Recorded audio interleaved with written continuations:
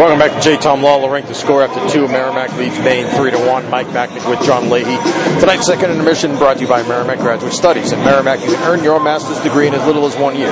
Choose from graduate programs in business, education, engineering, health sciences, criminology, and so much more. Visit merrimack.edu/graduate. That's merrimack.edu/graduate today for all the details. Tom Welby joins us, former Merrimack goaltender, Merrimack alum, class of, 01? 2001, yeah. 01, and also former Merrimack assistant coach as well. The Merrimack Ice team here, I don't think they had this when you played, did they? Well, I think we were referred to as the Ice team back then. Well, Merrimack leading here 3-1 at the end of 2. Your thoughts on what you've seen through 40 minutes so far? Yeah, great game so far. Maine looks like they're leaking a little bit in the defensive zone, and Merrimack's done a great job of keeping the pressure up, especially that last power play there. Swayman, is that the goalie from Maine? Swayman, sorry, came up with a huge elbow save there to keep these guys in it. So it'll be an interesting third period. They're going to need everything. You know, Swayman, he's a great goaltender. It seemed like he seemed too happy with at least the last couple that he gave up. What did you see? Yeah, it's one of those things. I remember when I was here, when Colin Delia got on his first game, and his first shot on net, I don't know if you guys remember this, but I was with him. It was at this rink. He went to just wave at it with his blocker. It was a slow roller, and just fumbled it, and it went in. And, look, these things happen. That's what happened with Swayman on that, was it the first or second goal? And the true character of goalie is how you respond to that. He's responded pretty well, so it'll be a good third. And on the other side, in the Merrimack net, Craig Pantano, how's he look to you? Oh, unbelievable. I mean, any goalie at Merrimack that wears 29, he's got a lot to live up to. So, no, he's just a cool customer back there. He reminds me a lot of Joe Canada, where you don't know if he's super happy or super down. He just goes out there and does his job, and he's been fantastic tonight. It's kind of the attitude you had when you played out there, right? Of course. No emotion whatsoever. What do you remember from your days playing there?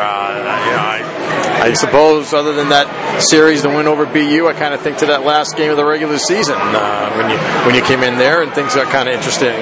In the final few minutes of play there, you had some pleasantries there with a couple of the BU players, and then you ended up getting the best of them the next weekend. Yeah, no, that was fun. I don't think Chris Drury and I have exchanged Christmas cards since then, but we had a blast. That was a fun team, and that year, it really came together. A lot of things going on. Coach Anderson leaving, but all in all, that's one of those memories we'll just have forever. That whole team, never forget those guys. Hey, you know what I wanted to ask you was, so another one of the guys that you of course, you used to mix up with everybody, you're equal opportunity, whatever, pain in the what, but another one of them was Albie O'Connell, who then, of course, was a coach here at Merrimack. Were you guys here at the same time? Yeah, we were here 2 years together coaching, and it was funny. I knew Albie since we were kids, and he grew up in Watertown. I was in Westwood. We played youth hockey against each other, and then he went to St. Seb's. I went to their academy. We were big rivals then. Always had great respect for him until that series at BU, where I play the puck behind the net, look up, and I got Albie O'Connell that night, and that's all right. That was game 2. We lost that game, and then came back and beat him, and never felt so good. He's the head coach of BU now. Yeah. I mean, good for him. I know that's a big step. That's a huge program. There's a lot of responsibility there. I know he's kind of finding his way as the head guy, but he's a smart guy, a heck of a recruiter, and I'm sure he'll get that program going in the right direction soon. And how are you doing? Tell the folks how you're doing. You're doing pretty well for yourself as well. It depends on who you talk to, right? No, I've been very fortunate. I got 3 kids, 12, 9, and 7, and 2 of them are here tonight. And my wife is a professor at Merrimack, so we're just continuing to grow as part of the fabric here. We can't get away. Tom Welby, our guest here, class of 01. Before 2011, he was the only goaltender to lead Merrimack to the Garden as they got there in the 1998 season. I know we've talked about it before. Seems like every time we have you on, we'll talk about it. But you know what? There might be one person listening who hadn't heard the story before, right? So why don't you tell us what was that series in that year like?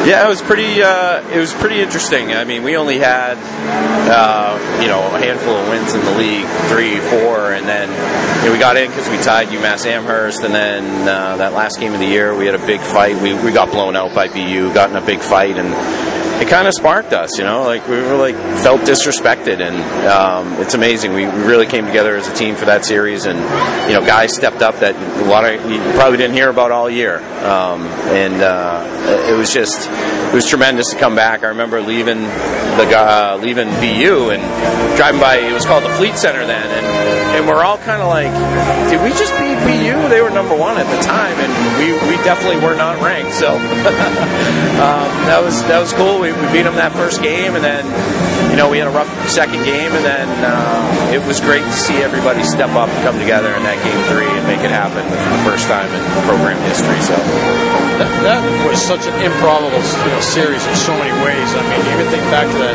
You know, usually, right, if the underdog's going to win the series, after you win that first game, you got to close them out in game 2. You know, you guys, for whatever reason, you know, you didn't do it. I don't know what the deal was there, but you weren't able to do it. Weren't able to get the job done.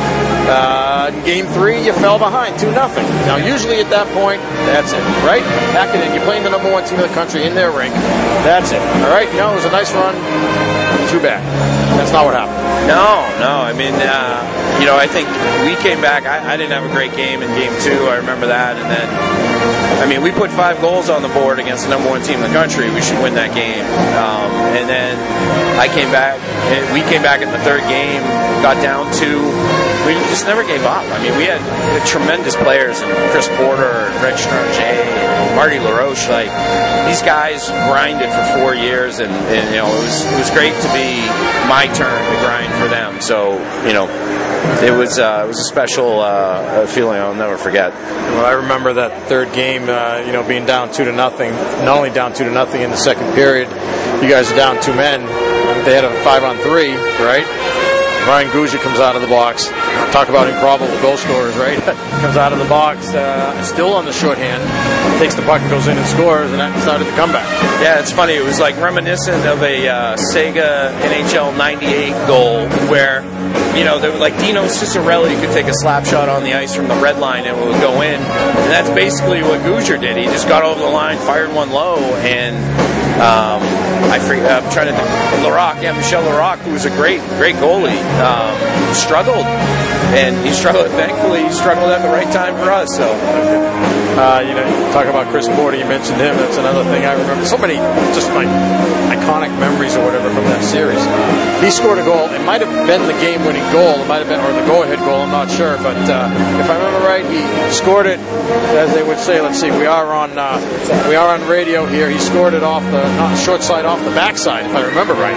Yeah, I remember he had the puck along the wall and just kind of threw a knuckle puck in it. Well, if I remember right, the shot came from the point, and he kind of angled himself and went off. That one, remember? Yeah, that was his second of the game. Yeah. Hey, whatever it takes, right? Those Saskatchewan boys are pretty creative. Well, like they say, that's called using your head, right?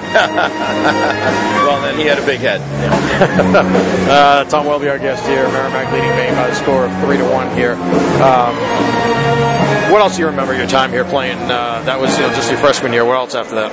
Yeah, I mean, we had it was an interesting year with the coaching change, and you know, I think one of the memories that stands out the most is headed to Alaska for that trip. We played Michigan State in 2001. Yeah. I remember playing against Ryan Miller, and I don't know if you remember who got goalie of the tournament up there, but you're looking at him. But it wasn't Ryan Miller.